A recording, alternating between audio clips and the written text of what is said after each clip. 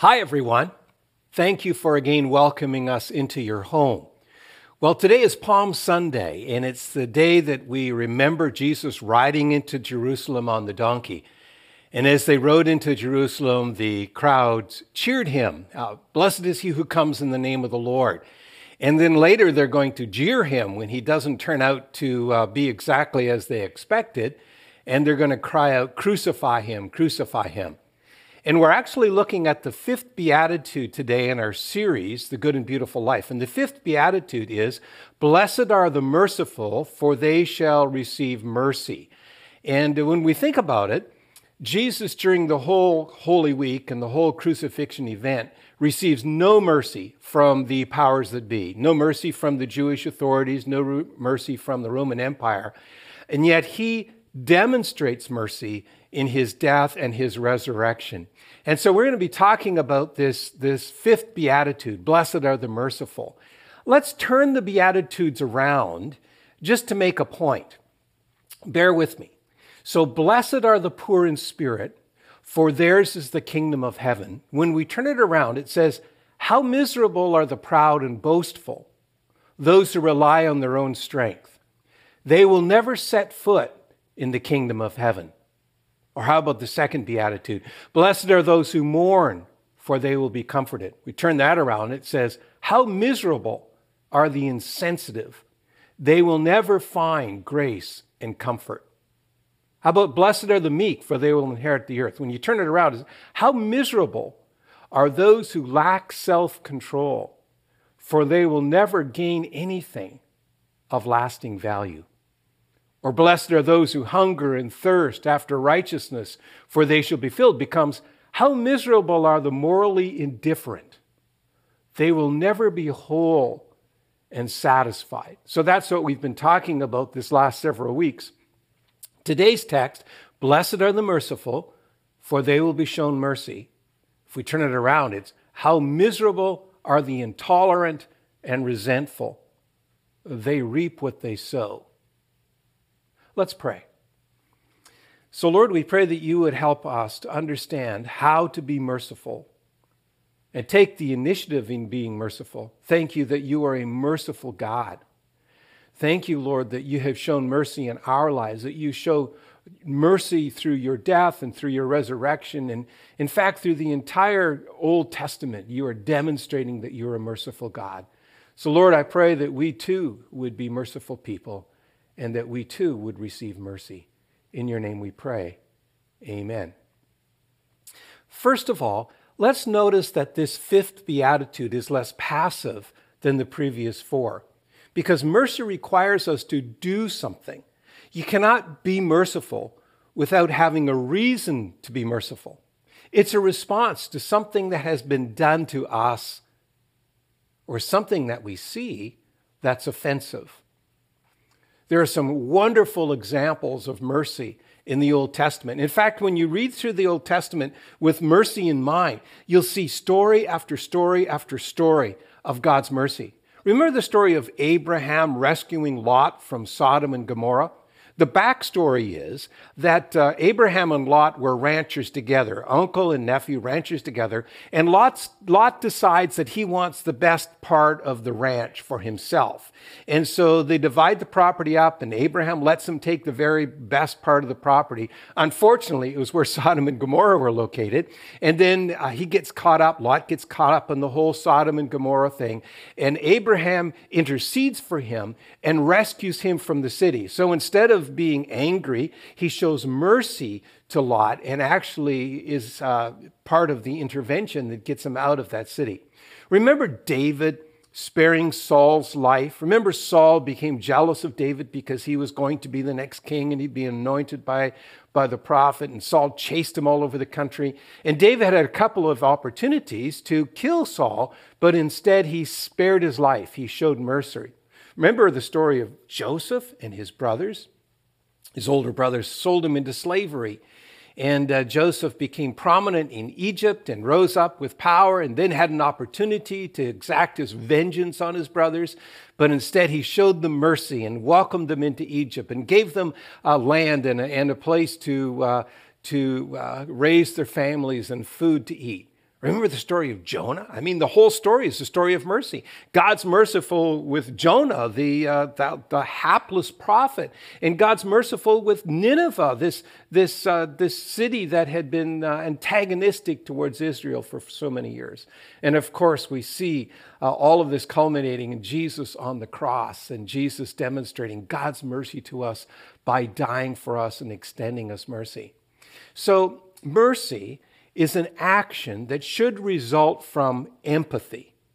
Empathy comes from two words. Em, the prefix, means put into, and pathy comes from our word pathos, which means to suffer.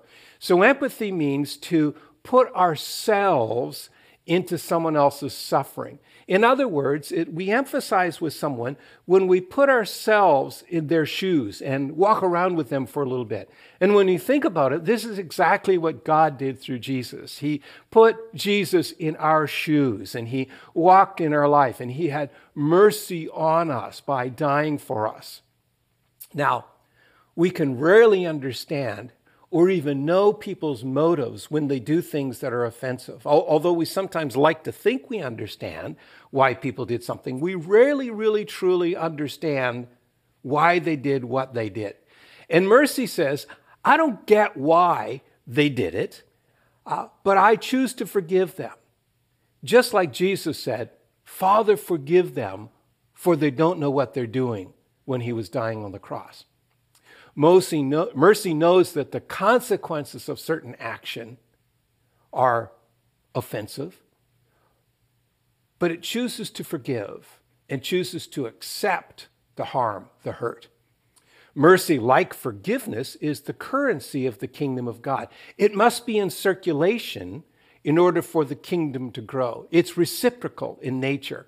Like forgiveness, just as forgiveness begets forgiveness, so mercy begets mercy. On and on, our debts are forgiven as we forgive those, and we receive mercy as we give mercy. That's the point of the Beatitude, blessed are the merciful.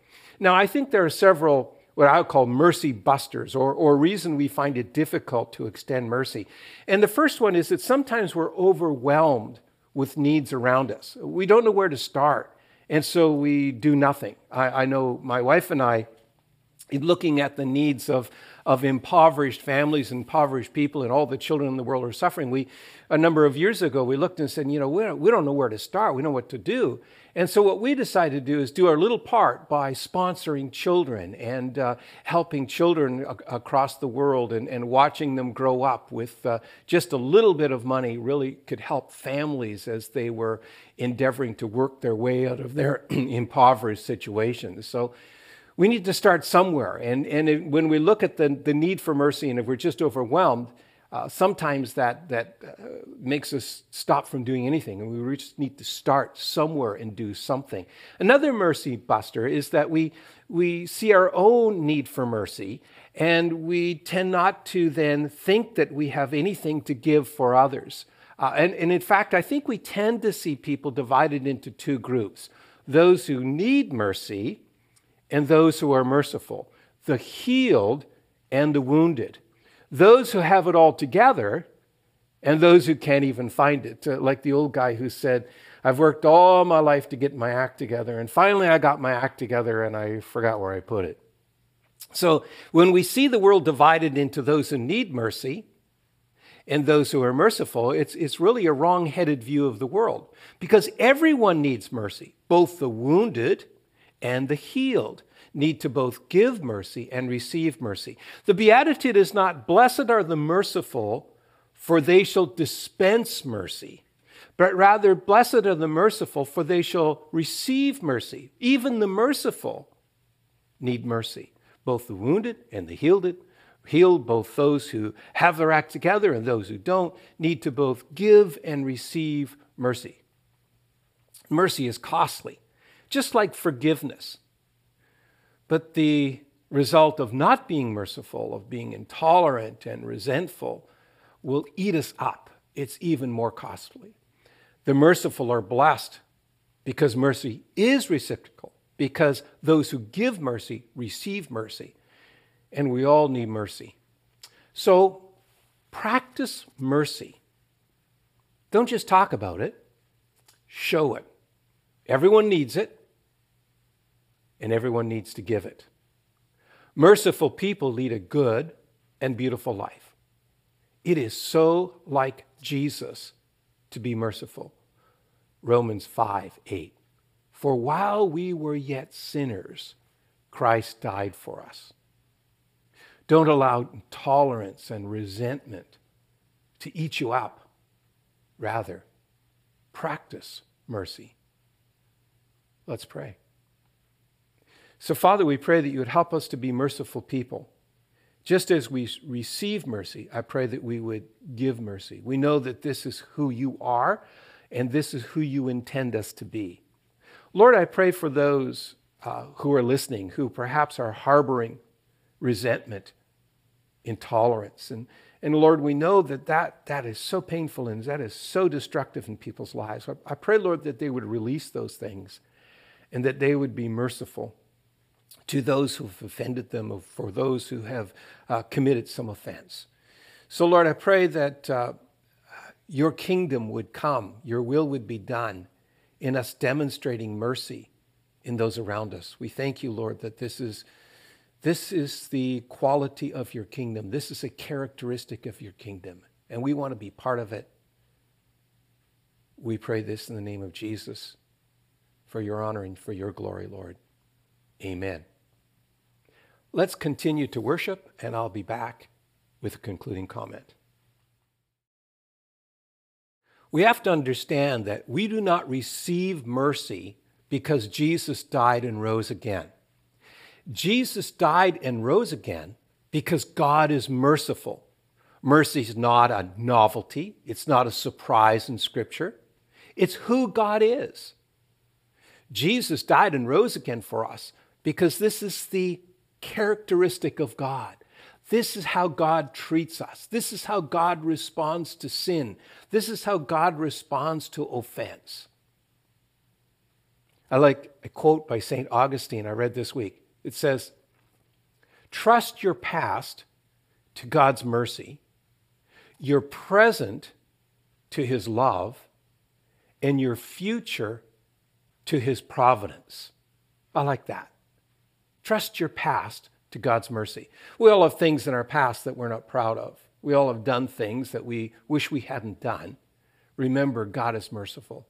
We all know that God is loving. He is loving, and he will continue to provide for us as we have needs. And we know that God is in control of the future, so we can trust his providence to work out the details of our lives as we move forward in him. God bless you. Have a wonderful week. The passage of Scripture that we've been focusing on as a doxology the last few weeks has been 1 Thessalonians chapter 5, verse 23 to 24. May God himself, the God of peace, sanctify you through and through. May your whole spirit, soul, and body be kept blameless at the coming of our Lord, Jesus Christ. The one who calls you is faithful, and he will do it. Amen.